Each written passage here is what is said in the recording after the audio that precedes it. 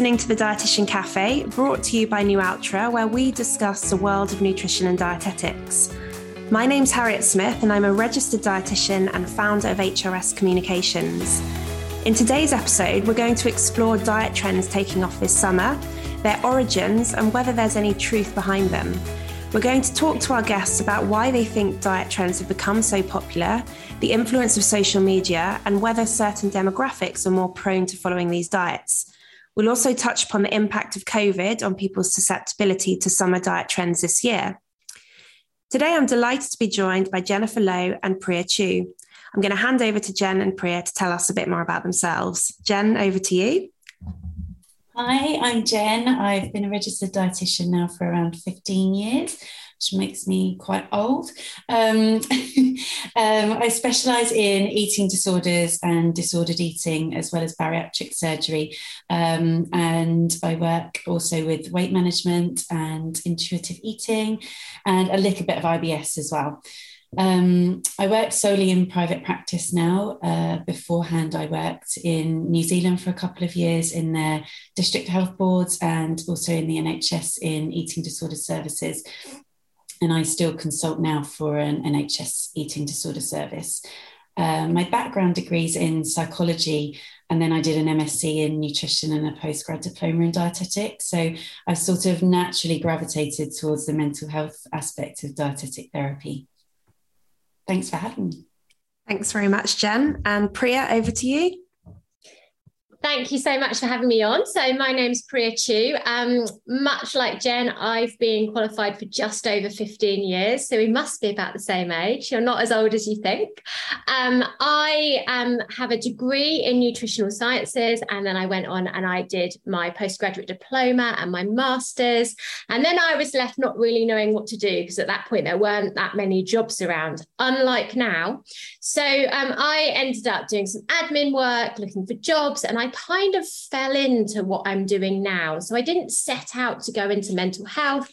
It kind of found me, and I got a job in eating disorders, and that has led to what I do now. So I now work fully as a freelance dietitian. In private practice, I tend to work with people with disordered eating, with eating disorders, with IBS, and then I do a little bit of work in chronic fatigue as well.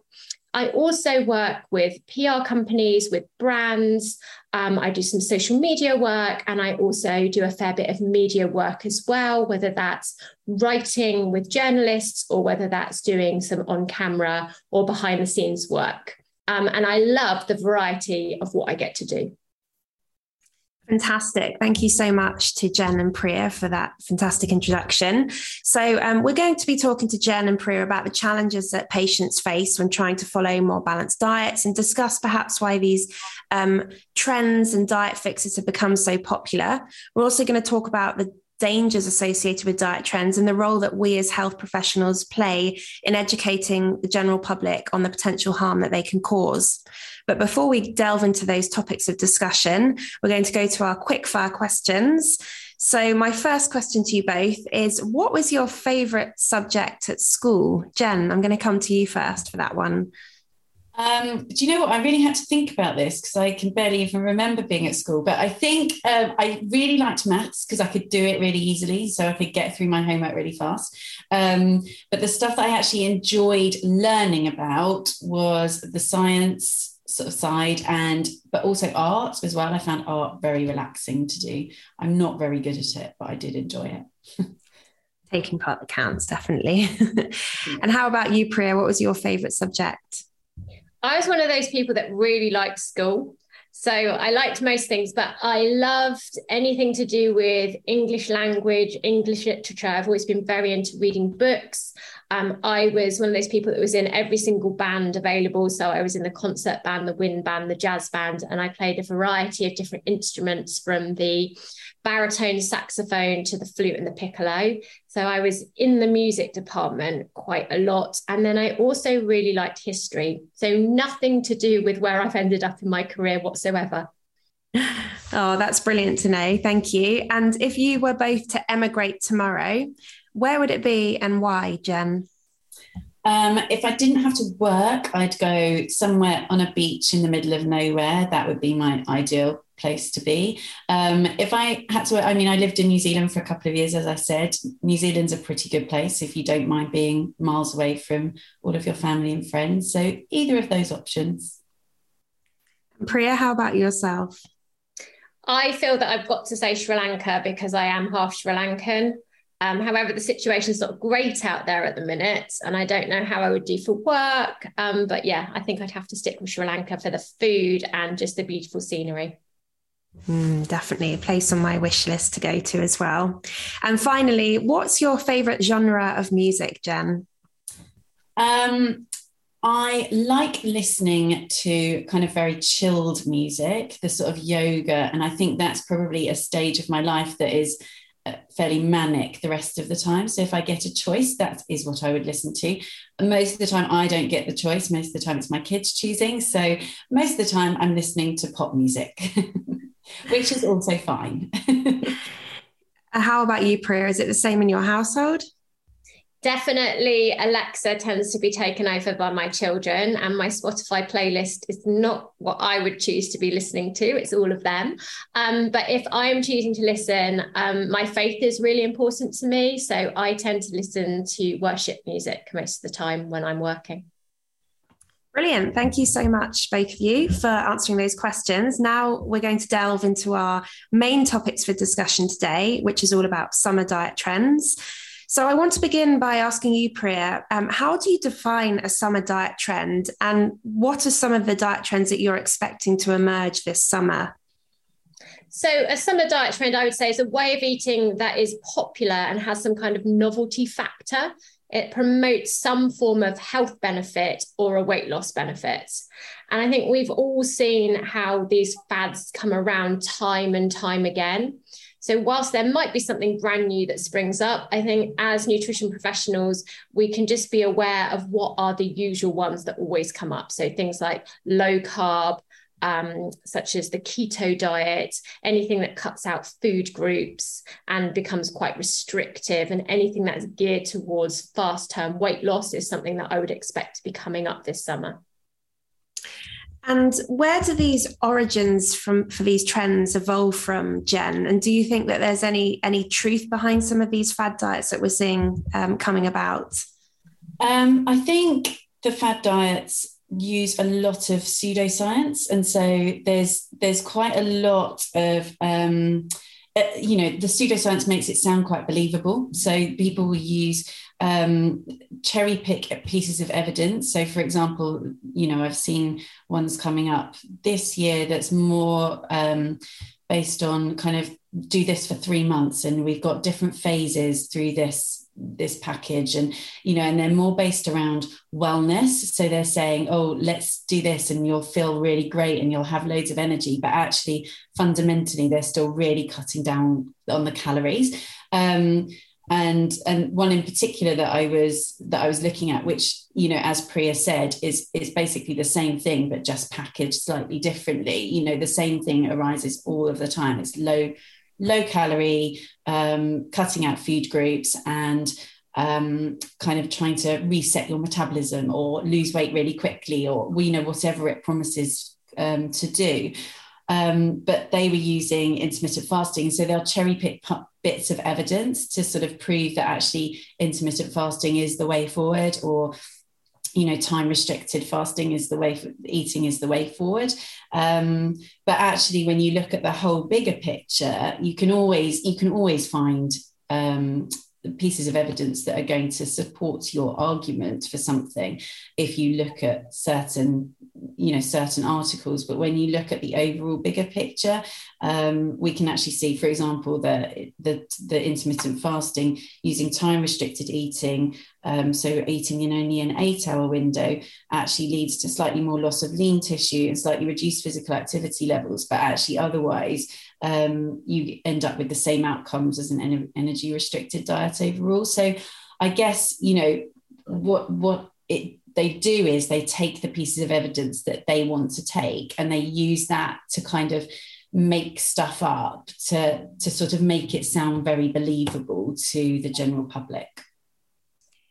Absolutely. And obviously, the general public are largely influenced by platforms like social media at the moment. Priya, I wonder what role you think social media plays in pressurizing people to feel that they have to perhaps follow a certain eating pattern or look a certain way. I think working in the field that I work in eating disorders, I'm working with quite a lot of adolescents, and what I see in that group specifically is that social media is huge. That is where they're getting all their information from. Even my teenagers who live in my house, I've got 11 and 12-year-old girls, so not yet teenagers, but they're spending most of their time when they can on YouTube. And that's where they're looking at, makeup tips, how we should look, exercise tips, all of these hacks and these tricks. When you think about this whole idea of trying to find a hack, trying to find a quick, easy answer for cooking or for, getting something done quicker in your life, that's exactly what people are trying to do with their bodies and with their nutrition as well, I think. Everybody's looking for this quick fix and this easy answer. And social media, because it gives us those short, sharp snippets, lends itself really well to that. And then we've obviously got influencers and we've got the social media stars who are suggesting this way of life and this way of being, that if you follow what I do, you're going to end up being successful like me. You're going to end up being me, basically. And I think specifically the younger generation and the up and coming generation are getting very drawn into that. Yeah, and just to follow on from that, Priya, those pre-teen years and indeed teenage years are really important, influential years in a young person's life. So if you notice that they're spending a lot of time on platforms like YouTube, for example, how can you tap into that and kind of tackle the problem early on to prevent it from becoming a bigger problem later on? I think that is one of those big questions. How do we do that? I was at secondary school last night for a parents' evening, and they were talking about the issue of mobile phones and how children are just constantly going around with their phone. They're on their phone in lessons, they're on their phone in between lessons. How do we deal with this issue of people continually being on social media? I don't have the answer to that, but I think definitely trying to talk to people in a clinical setting around who is it you're following, who is on your favorite list now on Instagram, what's coming up regularly on your feed, and what are the qualifications of the people that you're following, and what is their core message? Is it something that actually you subscribe to? Thank you, Priya. And Jen, in terms of people that are perhaps more susceptible to following these diet trends, have you noticed that there are any particular demographics or groups of patients that you work with that are more susceptible? Actually, to be honest, for my clients, I have all ages and genders. It doesn't seem to be kind of targeting certain groups. Having said that, I think generally the younger people, particularly for social media side of things, are much more susceptible. If you go kind of above our age group, most people aren't on those social media channels. So certainly, with social media, that's targeting the younger age groups. So there's not necessarily a stereotypical person that I see that are following these diet trends. However, all of my clients that I see have a difficult relationship with food. That's why they're coming to see me in the first place. Most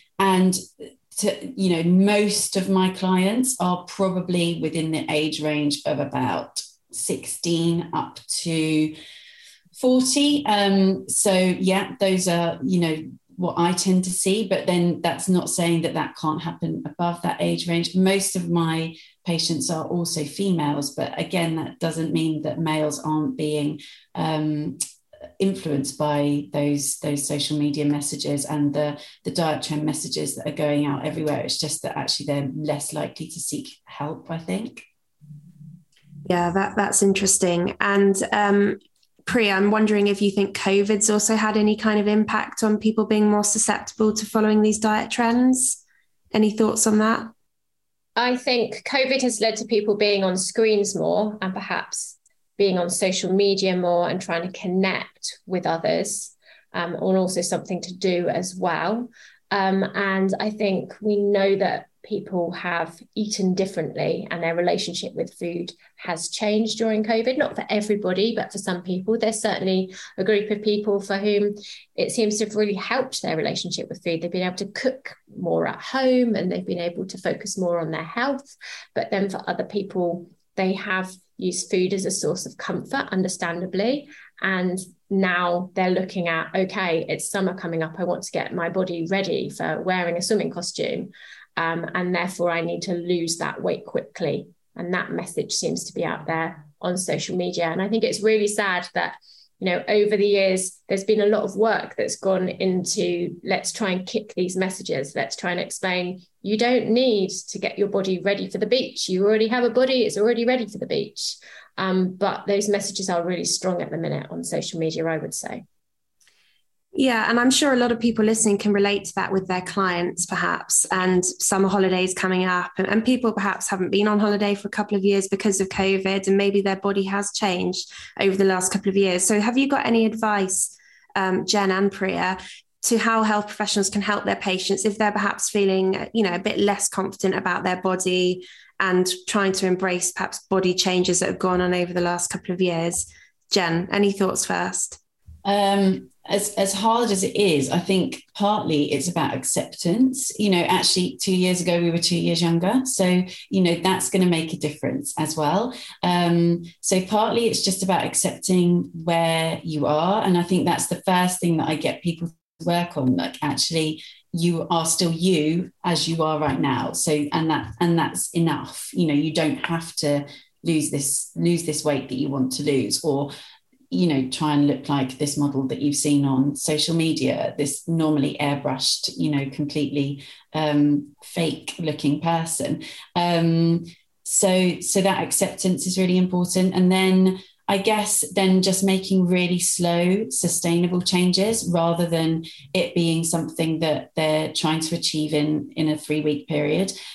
Just going, okay, well, if your eating habits have become slightly less healthy than you want them to be, then let's look at what we can do to try and bring that back a little bit more to where you want them to be. And that's not necessarily, certainly not cutting out food groups, but not even necessarily thinking, oh, I've got to stop eating the bad foods in inverted commas. It's more about kind of going, okay, well, where can I put more of the healthier foods back into my diet? Where can I have more fruits and vegetables? Where can I add in more whole grain carbohydrates, more oily fish, you know, all the sort of standard Mediterranean diet type of advice. And when people, I find that when people start kind of thinking in that way of adding in more of the healthy foods, they naturally reduce the amount of the unhealthy foods that they're having.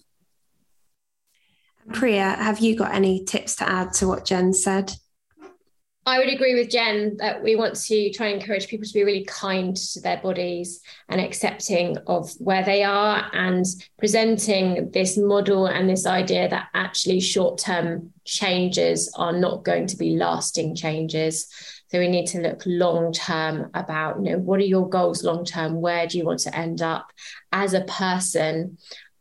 So if you were starting out in a new career, you might have a career progression. Perhaps you need to have that as a long-term viewpoint for where do you want to end up with your health rather than how your body looks, and how can we make these small changes that are going to be lasting habits that you can use for the rest of your life. Yeah, you talked about creating, you know, lifelong healthy habits. So I'm wondering, are all diet trends and fad diets bad? Are there any advantages perhaps to someone transitioning to following a particular diet trend? Jen, what do you think? Generally, I would say there aren't many benefits to most of these sort of fad diets. Having said that, you do sometimes see some, you know, I've seen one in my local gym recently about increasing fruits and vegetables and, you know, increasing whole grain carbohydrates. So things that are a little bit more sustainable and stepwise in terms of being able to be achievable for people for longer than a 2-week period is great. I think it's really positive that people want to improve their health. So I think, you know, not taking away from the fact that actually, people don't kind of go on a summer diet to not improve their health. They really believe that they're improving their health by doing this. So I suppose, being mindful of the fact that we don't want to, as healthcare professionals, kind of poo-poo those diets and go, oh no, this is completely the wrong thing for you to be doing, because actually kind of taking them from, okay, actually, well, it's really beneficial for you to be wanting to improve your health. So this is really good, but actually this possibly isn't the best way to be doing it. And, and pointing out perhaps some of the pitfalls in those, or some of the benefits more to kind of doing it in a slightly different way. Yeah. And Priya, I'm wondering, have you got any advice to health professionals based on what Jen said, how to avoid us being perceived as being the food police? I love how Jen suggested that we need to reflect back to people. And I think reflective answers and listening is really key. So, reflecting, oh, it's absolutely great that I see you want to make some changes to your health. Perhaps that's not the best way to do that long term, but shall we come up with a plan how we can do that? So I think Jen's really right that we don't want to be seen as the food police who come in and say, no, that's absolutely wrong. You have gone the wrong way about that. This is the right way. And we need to try and meet people part way. And sometimes that can mean using an element of the diet that they wanted to use. Maybe there's a reason that they wanted to use that. Maybe they wanted to go low carb because they think it is the best approach. Well, okay, let's try and bring some of that in, but let's also look at what are the other foods we can add in to help you here. So let's have a look at what are the benefits of whole grains. You want to go low carb, okay, but let's still try and have the whole range of nutrition that your body needs as well. Yeah, I totally agree with that. I think meeting the client where they are is really important, because if we go in there telling them what to do, that's never going to induce any kind of behavior change. They're more likely to just go away thinking that woman doesn't know anything. So, and it brings up people's walls. Whereas if you can do exactly as Priya was saying, give them the psychoeducation around, okay, so these are the reasons we might want whole grains in our diet. I understand that right at the moment, this isn't what you want to be doing, but perhaps we could try and get fiber in other ways, or, whatever it is. I think that can be really beneficial. And it's sort of, in that way, you're working with the client rather than trying to work from a place of you're the expert, they're the non-expert, which, we should never be working from that place. They know their bodies and they know their minds more than we do. We should trust them in some respects for that as well. Absolutely. So it's very much working with rather than against, and that patient-centered approach that I'm sure lots of our dietitians listening are familiar with. I want to move on to talking about the long-term health consequences of following fad diets or restrictive diet plans. Priya, I know you work with a lot of people with disordered eating. So can you talk us through what some of the long-term disadvantages are of going down the route of diets? I think it depends how long we're looking at long term. So I've got some people who have been following fad diets for years and years and years and years. And then that can lead to them actually suffering in terms of their bone health. It can lead to actually their brain function being impaired because cognitively their brains haven't been nourished enough. It can impair their decision making. It can affect how their hormones are working. So perhaps they aren't having a regular menstrual cycle. We know that that's going to have impacts for the rest of the hormone production levels in the body as well. So it can globally affect how the whole body works. We're thinking things like temperature control, memory and recall. I think these are the things that people don't think about when they start making changes to their nutrition. Okay, so I'll cut some foods out. I'll cut out dairy. I'll cut out gluten because that's going to help me lose weight. But if we're not adequately replacing those nutrients and nourishing our bodies, that is going to have a long-term impact if you're going to be doing it for more than a few months. Absolutely. But obviously when we go through those consequences, they can sound quite dramatic when you talk about, loss of menstrual cycles and bone problems, etc. And probably for a patient hearing that for the first time, it can be quite overwhelming. So I'm wondering, Jen, how do you have that difficult conversation, but do it in a way that's not going to completely overwhelm your client? So in terms of somebody with an eating disorder, they're often already very aware of those consequences. So once I tend to start seeing them, they have often had an eating disorder for quite a long time. People who are newer to the disordered eating disorder, it's really tough. Like, they don't necessarily want to hear, so I've got quite a few who are quite young. You have to be really careful with how you bring those sorts of things up. And I really gauge it based on who they are, so some people can kind of take in that information. Some people, you can feel their walls are totally up. There's no way that information is even going to get anywhere, even if you say it. So for some people, it just takes a little bit longer to be able to build that rapport so that they trust you and they trust the information that you're giving them, and I give in a variety of different ways. So I will say all of that stuff, but I will also give them written information, not necessarily written by me, actually, because again, they can kind of go, oh, well, she's just making this up. Whereas if you give them, the CCI resources, for example, that we all use, then, that's kind of written by an external person, which I think can be quite helpful as well. So yeah, it very much depends patient to patient as to how to approach that. Yeah. Are there any useful resources that either of you would recommend that dietitians can use in their practice, or perhaps refer patients to when having conversations about diet trends and the dangers associated with them long term? Yeah, as I mentioned, the CCI resources are really good. If you just Google those, they're Australian resources, but they're updated. They do it for a variety of mental health illnesses, actually, but disordered eating is within there, and they've got worksheets that you can work through with people, again, depending on the stage that they're at. Sometimes those are quite useful. Sometimes people can't think cognitively yet until they've had enough of the trauma therapy to be able to do that sort of work. But those are really useful psychoeducation sheets, I find. Yeah, I'd agree. I also would recommend those ones. I think they're used pretty much across the board by dietitians who work in this area.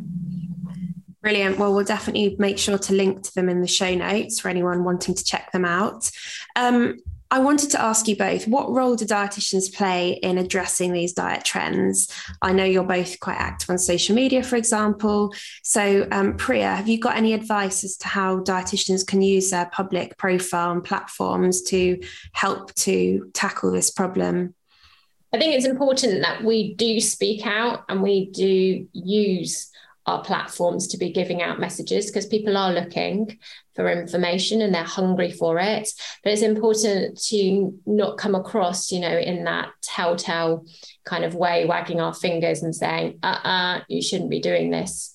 I think trying to be approachable and relatable is key. So I've seen some dietitians explaining how actually I used to think like this and I used to suffer in this way, and now I understand it's not the right way. And I love that kind of model. But it is important to be highlighting some of the pitfalls with these diets and explaining it's not the best approach and why. Jen, how do you go about navigating this in your own practice and on your social platforms? Yeah, so I was looking at this question sort of before we came on, and I was thinking actually it's the reason that I went into doing media work actually was exactly this, because on an individual one-to-one basis, you can affect a lot of change. And for that person's life, it is amazing. And you see great things, and that's what makes our jobs worthwhile. But in terms of reaching more people, social media is a brilliant way to do that. I'm a little bit less good at doing that than Priya is. A little bit less often posting. But, it's why I went into working for the magazine that I worked for a few years. And it's why I do take up, TV opportunities or radio interviews as and when I can, because actually, I think the more of us that are out there giving this message, the better it is. I mean, it's why I'm doing this. But also, when I was reflecting on this as well, I thought about our own, as Priya was saying, our own struggles with food, weight, body shape, the culture that we live in. And actually, I think as healthcare professionals, and in particular as dietitians working in this area and in any area of sort of weight management, bariatric surgery, I was really thinking about kind of how important it is to look at our own beliefs around food and weight and our own biases and our own sort of weight stigma. And I know a lot of people are now, but we know that there's a much greater prevalence of disordered eating and eating disorders in dietetic and nutrition students. So without healing our own relationships with food and our bodies, we're likely to be unconsciously passing our biases and beliefs onto our patients. So I think, for me, it's really key that actually we're all doing our own sort of inner work as well. And I've had a lot of my own therapy actually not around food, but just in terms of kind of figuring out who I am and what my, where my unconscious beliefs are, and making sure that I understand enough about myself to then be okay to be in this position working in mental health. Yeah, that's really great to hear. And thank you for being so, honest and transparent as well, because I can imagine working with patients with their own mental health struggles can really take a toll on your own health as well. I wanted to ask you, just going back to what you said about working on magazines, do you think that, obviously print magazines are, less of a big thing compared to perhaps 5-10 years ago, unfortunately, but do you think that magazines and the media are moving towards a more sort of evidence-based approach to their nutrition articles and recipes that they're putting in? Or do you think they're at the forefront of kind of leading these diet trends? The magazine I worked for was very evidence-based. So actually, I loved working for them because I could write from an evidence-based space. I think there is probably more push towards more of an evidence base from what I've seen, which is brilliant. Having said that, they still need to sell their magazines. And unfortunately, because the public still want to see the sort of sensationalized headlines, I'm thinking of certain papers and things, they still have to write it from an angle because that's who, the culture in our society is trying to kind of read these sensational articles. That's what people seem to be interested in. So I'm not entirely sure how we change them to want to read evidence-based articles. I have no idea how to do that really, apart from just keep trying. Priya, I wonder if you've got anything to add, because I know you do a lot of media work and sometimes you're quoted talking about fad diets and things. Do the publications ever try to influence what you're saying, or do they really respect your positioning and your evidence-based approach? I find generally they are quite respectful. There is always the odd one or two. And certainly at the start of the pandemic, I had a big falling out and ended up going through the HCPC process because of a journalist. So it certainly does still happen, and it is something to be cautious about, but I don't think that should deter us from working with journalists. And when you start building up relationships with some of them, it can work really nicely. I think, as Jen said, there are always some publications who take a different spin on things, and it's difficult then to sometimes work with those publications. You sometimes have to be quite strong in your viewpoints and explain, actually, this is my stance on things. This is what I want to get across. But I think the tide is changing slowly, is what I'm seeing. Yeah, I'd agree. And it's always great to see a registered dietitian or registered nutritionist quoted in these articles. I think there's definitely been a big movement towards that, which is great. I wanted to also ask you both about healthcare professionals outside of dietetics who are perhaps advocating or promoting diet plans, notably a couple of very well-known doctors who I'm sure you're both familiar with. Jen, does it bring benefits or does it bring disadvantages, do you think? Disadvantages mainly, I would say. It's very hard as a as a registered dietitian, to discredit what another healthcare professional is doing. So I try and word things very carefully, and but also kind of pointing out that actually a lot of GPs, for example, don't have any training in nutrition. You know, they might have, I think somewhere I saw quoted about 6 hours of nutrition training in a general medicine degree. That might have changed since, but you know, that is very little in comparison to what we've all done. So so sort of, I guess people tend to believe doctors, you know, they still do. They believe doctors over us. And so that is quite tricky, and it is quite a difficult area to navigate, I think. Yeah, Priya, I'm wondering if you've got anything to add. I just think it's incredibly frustrating, and we need some way of dealing with it. So to me, it doesn't make any sense as to how they can give out this information that we know is harmful and is not helpful. So, you know, we have all of these professional bodies who look after the credibility of information that's being shared. And I think in my mind, it does really rile me. You know, why is something not done by these professional bodies about this information? I don't know enough about it to know as to how you would go, you know, why that's not being done and how that system works.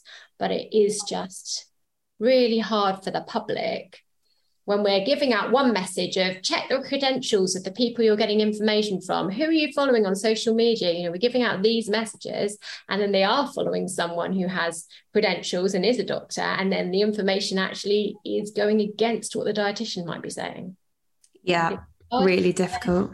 On the other hand, I've seen other information out there from people saying, well, dietitians are giving out wrong information, you shouldn't be following dietitians. So it's just very mixed messages out in general culture and social media right now. Definitely. And I definitely see that toxicity coming through on platforms like Twitter as well, where you have different health professionals, you know, really grating on one another. And it is just a real shame. I think there's a lot more work to be done there. So moving back to diet trends, I'm wondering, you know, we're in July at the moment, summer holidays are fast approaching. Do you think that there are any particular trends that are going to emerge over the next few months, Jen? Again, I think it is just more of the same, I suspect, just packaged slightly differently. So at the moment, there are sort of all the buzzwords around veganism. There's the intuitive eating that's even been picked up on by basically what is fad diet. You know, intuitive eating is the least likely place that you would think a fad diet could be made from, but you know, the diets sort of pick up on those new words that are bandied around, and they use that as a kind of way of trying to repackage something that's basically a very low calorie or very low carbohydrate, normally both very low calorie diet, and trying to drive really quick weight loss, but sort of calling it something different so that everyone goes, oh, well, this must be really good for me then. And, you know, this is amazing, and it's got the benefit of weight loss. And, you know, and often you'll get testimonials from people saying how much energy they've got, but actually nobody is going to have real energy if they're having somewhere between 600 and 1200 calories a day. You know, actually, we're not going to have energy. We just know that the neurotransmitters in the brain change slightly when we're in semi-starvation, which is what the 600 to 1200 calorie a day kind of diet will do to us, and the neurotransmitters change, so people actually report feeling quite euphoric on that semi-starvation for a time, until they're really not anymore, but for a time that will happen. So those testimonials that people see going, oh, I felt brilliant on this, and you think, yeah, no, that's not going to last. That's really interesting, actually. I didn't know that about the neurotransmitters. Priya, have you got anything to add to Jen's answer? I had a little TikTok scroll yesterday, and the thing that kept coming up for me was fruit. People eating fruit only, specifically watermelon seemed to be one. And there were people just showing, you know, this is what I'm going to eat today, massive cartons of just fruit, which is interesting because the other year fruit was bad, wasn't it? had too much sugar in it. So we've gone full circle perhaps there. And then I think also plant-based eating is still huge, and is going to continue there. And juicing and smoothies seem to be coming back in as well. Yay to that. So I think it is the same old thing. And there was quite a few low carb diets from personal trainer type people popping up as well. So that's my estimation from a little bit of a TikTok scroll. By the way, I wouldn't recommend a TikTok scroll as a dietitian. It's quite frustrating, but there you go. I've done it for you.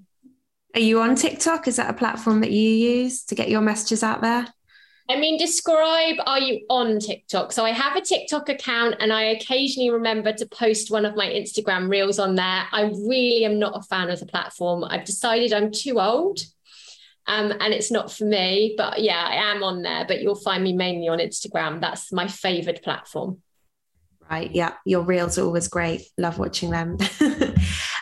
So you just mentioned, Jen, intuitive eating and also I think plant-based eating, which people listening might think, well, they're quite evidence-based approaches that a lot of us use in practice. So why do you use those terms when you talk about fad diets? Is it that they're being manipulated?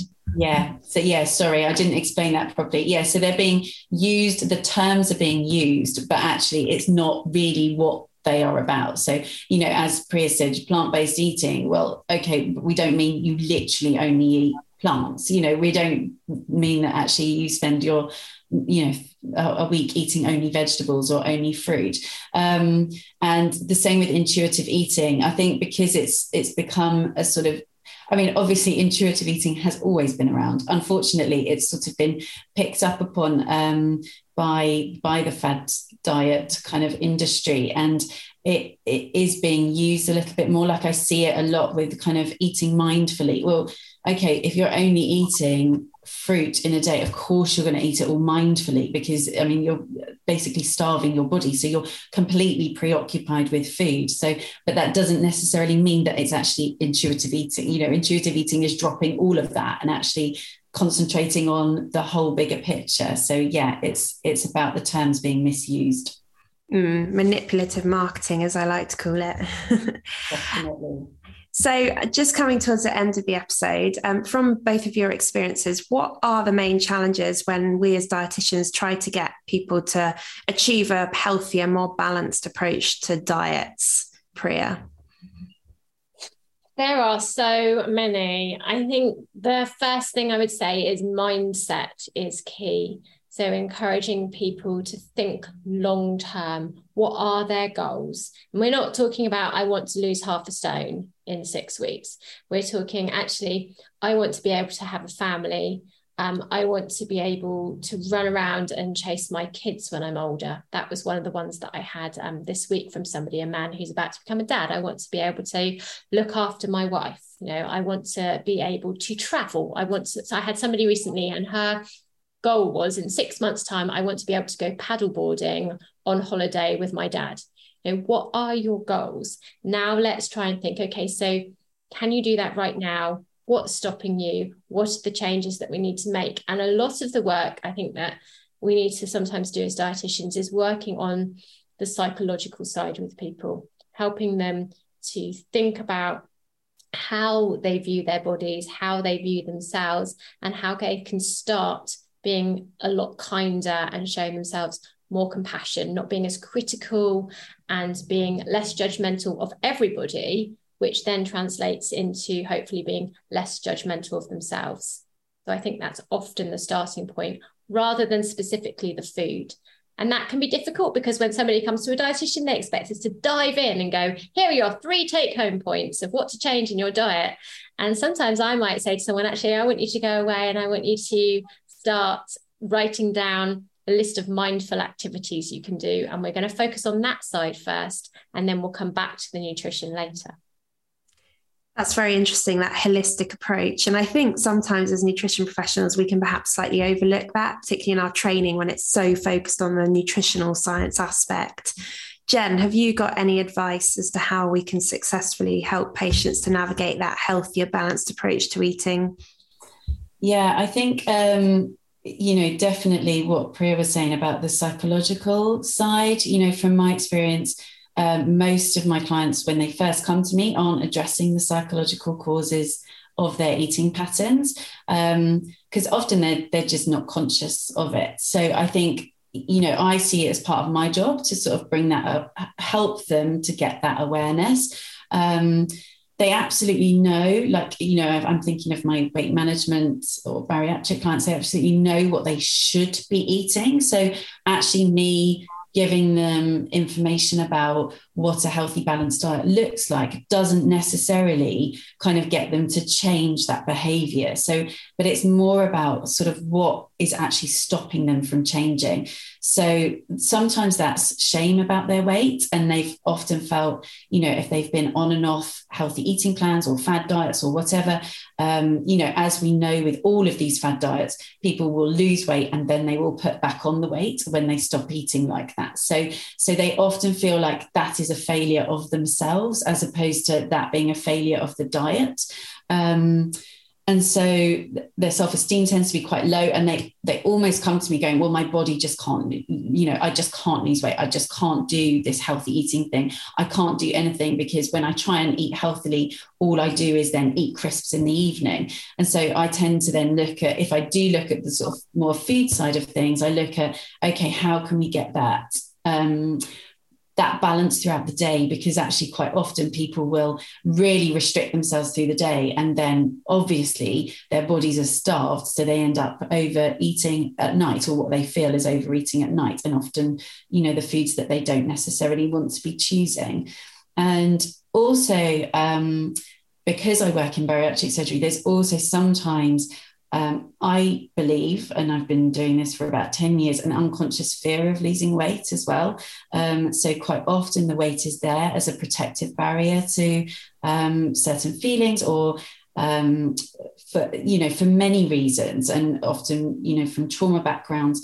And people report that they feel quite unseen when they're in a bigger body, whereas when they lose the body weight, they actually notice that they're kind of more seen, and people notice them more, which some people can find really difficult and really triggering. So I think there's a lot of things, psychologically that can be going on that certainly when I first started out as a dietitian, I really wasn't that aware of. And it's only through experience that I've sort of picked up on the fact that this is going on for a lot of people.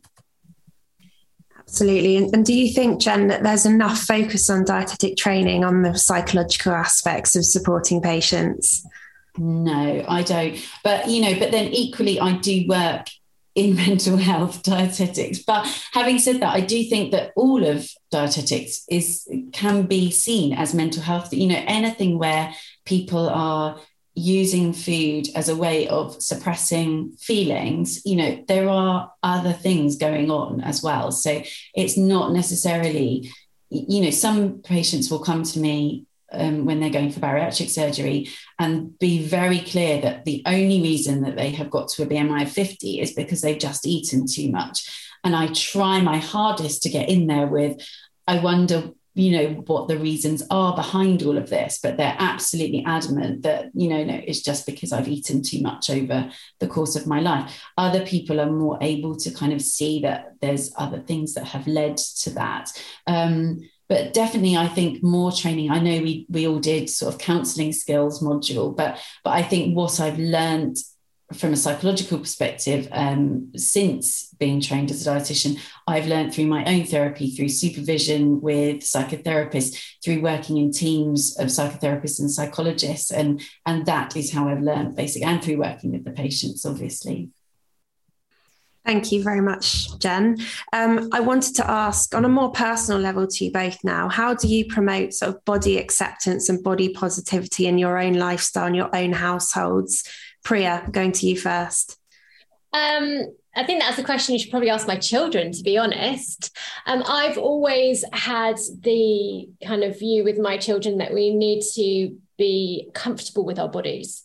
So, they will still walk in whilst I'm having a shower, whilst I'm getting changed. It's interesting because now I've had another basically family move in, and we're blending families, and they're very different in their approach. So to my other half, he's like, oh gosh, your children literally walk in when you're having a shower and you have no problem with that? I'm like, no, not really. And we've always had a lot of chat around our kitchen table. That's where our chats tend to take place at dinner, around food and how nutritious it is. And my children say that my catchphrase, we had this thing where they were like, Mummy, what's your catchphrase? I was like, I don't know. And they worked it out that, Mummy, your catchphrase is that all food is good food. It's just about how much of it you have, and we all need to love and accept our bodies. So, wow, is that my catchphrase? I love that. So I think, weaving these messages in is really key. And I've always had chats with my kids around how all bodies are accepted. And just because someone is in a larger body or a smaller body doesn't mean that they're any less worthy or that they are any less healthy. We can't tell that. But I also think that culturally, the kind of toys that we encourage children to play with is important as well. That my children haven't had things like Barbies because of just the way that they look. So I've been quite thoughtful in that respect, although I'm probably and undoubtedly have done lots of other things very wrong as a parent. And I think also the way that we address food, so things like biscuits. I have children who come to my house as the dietitian's house for biscuits because they don't have biscuits in their house. And in my house, there is an open biscuit tin. And what I've seen through this with my own children is that it means they just know they're there all the time and they're not actually that bothered. And they have biscuits a couple of times a week. They've still got their Easter chocolate, not because they're not allowed to eat it, but because it's not a big deal to them. I think the way that we really role model food and bodies and being kind to ourselves is important. So we do things like we will reflect together. We've done scrapbooking together and, building these kind of mindful activities in about how we look after our mental health is also really key. So that's kind of some of the things that I do. I mean, that's fantastic to hear. I literally love everything that you've mentioned. As a mum to be myself, I'm definitely, it's things you wouldn't even think about, the kinds of toys that you give to your kids and the effect that can have. Brilliant. Thank you. Jen, what's it like in your household? Yeah, very similar, except we do have Barbies, much to my annoyance. But we have got some who have slightly more normal looking figures. So I did make sure that there were a couple of that. There's not many of those, though, I have to say. I'm kind of regretting the Barbies now. I think, oh God, why are they there? I have to say I've never bought them a Barbie myself, but they've just ended up with those. But yeah, no, absolutely the same, again, they walk in on me on the shower, on the toilet, just everything, so, and the same the other way around, I'm there with them in the bathroom if they want me to be. Again, it's hard, isn't it? Because then you kind of look at things that go, okay, they need their own privacy and whatever, and that's fine as well, but they're kind of comfortable just wandering around naked most of the time. And in terms of food, exactly the same. My children still have their Easter chocolate because they could eat it whenever they wanted to, really. They still ask, actually. They don't just go and eat it. They always say, can I have some? And I'm always like, yeah. And they'll say things like, oh, how much of this can I have? And I just reflect it back and I go, well, how much do you think you should have? Or how much do you feel like having? And then they'll normally have less than what I would have said. Like I have a thing in my head of like, oh, maybe this much, but I'll reflect it back to them. And they normally have less than that anyway. So that works really well. They know that fruits and vegetables are really good for them. My eldest is very anti-eating fruits and vegetables, but she'll eat certain random ones like courgette and asparagus, which is quite an adult taste for a 9-year-old. So I tend to sort of do those for her and then cook different ones for the other one, so that there's that choice there, and and both of them are happy. So all food is good food, really. And in terms of talking about other people's bodies, like that started to come up now. And so, but I now noticed that actually Jessica, who's my eldest, she said to me the other day, oh, that lady's got more body fat, mummy, or more body muscle. And I was like, yeah, she's just in a bigger body, and that's right. So they don't use, which I was so pleased, like she wouldn't ever say that person is fat. And so I think, okay, well, I am actually doing the right thing in terms of like how I'm talking about these things. And maybe at school, potentially, they might be getting those messages too, but I'm not entirely sure. They've started at a new school. I'm hoping to get in there and try and get those messages in. I would just add, just thinking of anyone who's listening to this and going, oh my goodness, I don't do anything like this with my children, that it's never too late to start sharing those messages. So I've had 3 children move in with me who haven't been exposed in the same way to messages about nutrition and bodies. And already after a couple of months, I'm seeing changes in the way that they relate to things and in the way that they eat, and in the way that they don't kind of almost feel that they have to hoard food as much. So it's never too late to start making those changes. And I guess that's the message to really give out to people that you're working with clinically as well. It's never too late to start working on your relationship with food, and it's never too late to start changing those messages and those ideas that you're sharing in your family as well. Well, that's fantastic. I've learned a lot myself, and I'm sure that everybody listening will have as well. I want to know, what's the main message you would both like listeners to take away from this podcast episode? Jen, starting with you. I think, that actually remembering that it's us as healthcare professionals who can lead in changing the rhetoric around weight and diet. That's really important. And we do know that some people will improve their health by losing weight, but actually it's not the case for everybody. And as Priya said, whether somebody is in a bigger body or a smaller body, we know nothing about their health until we actually look at what their health is like. So we can't make those judgments. People can make really great improvements to their health by eating more along the lines of a Mediterranean diet that we all know about, exercising in a way that they actually enjoy rather than exercising for punishment or to earn or burn off their food. Talking, about resting and sleeping well, reducing their alcohol intake, staying hydrated. So none of those things relate to weight, but have numerous physical and psychological benefits. So let's try and concentrate on those first, and also make sure that we've looked inside ourselves before trying to fix everybody around us. Very useful advice. Thank you, Jen. And Priya, what's your top message from this episode? I think that is to start slowly with people and to start teaching them about these psychological interventions. They're thinking about practicing interoceptive awareness, so tuning in to what's going on inside. How does that feel? How does it look to you? Can you sit with it? Can you breathe through it?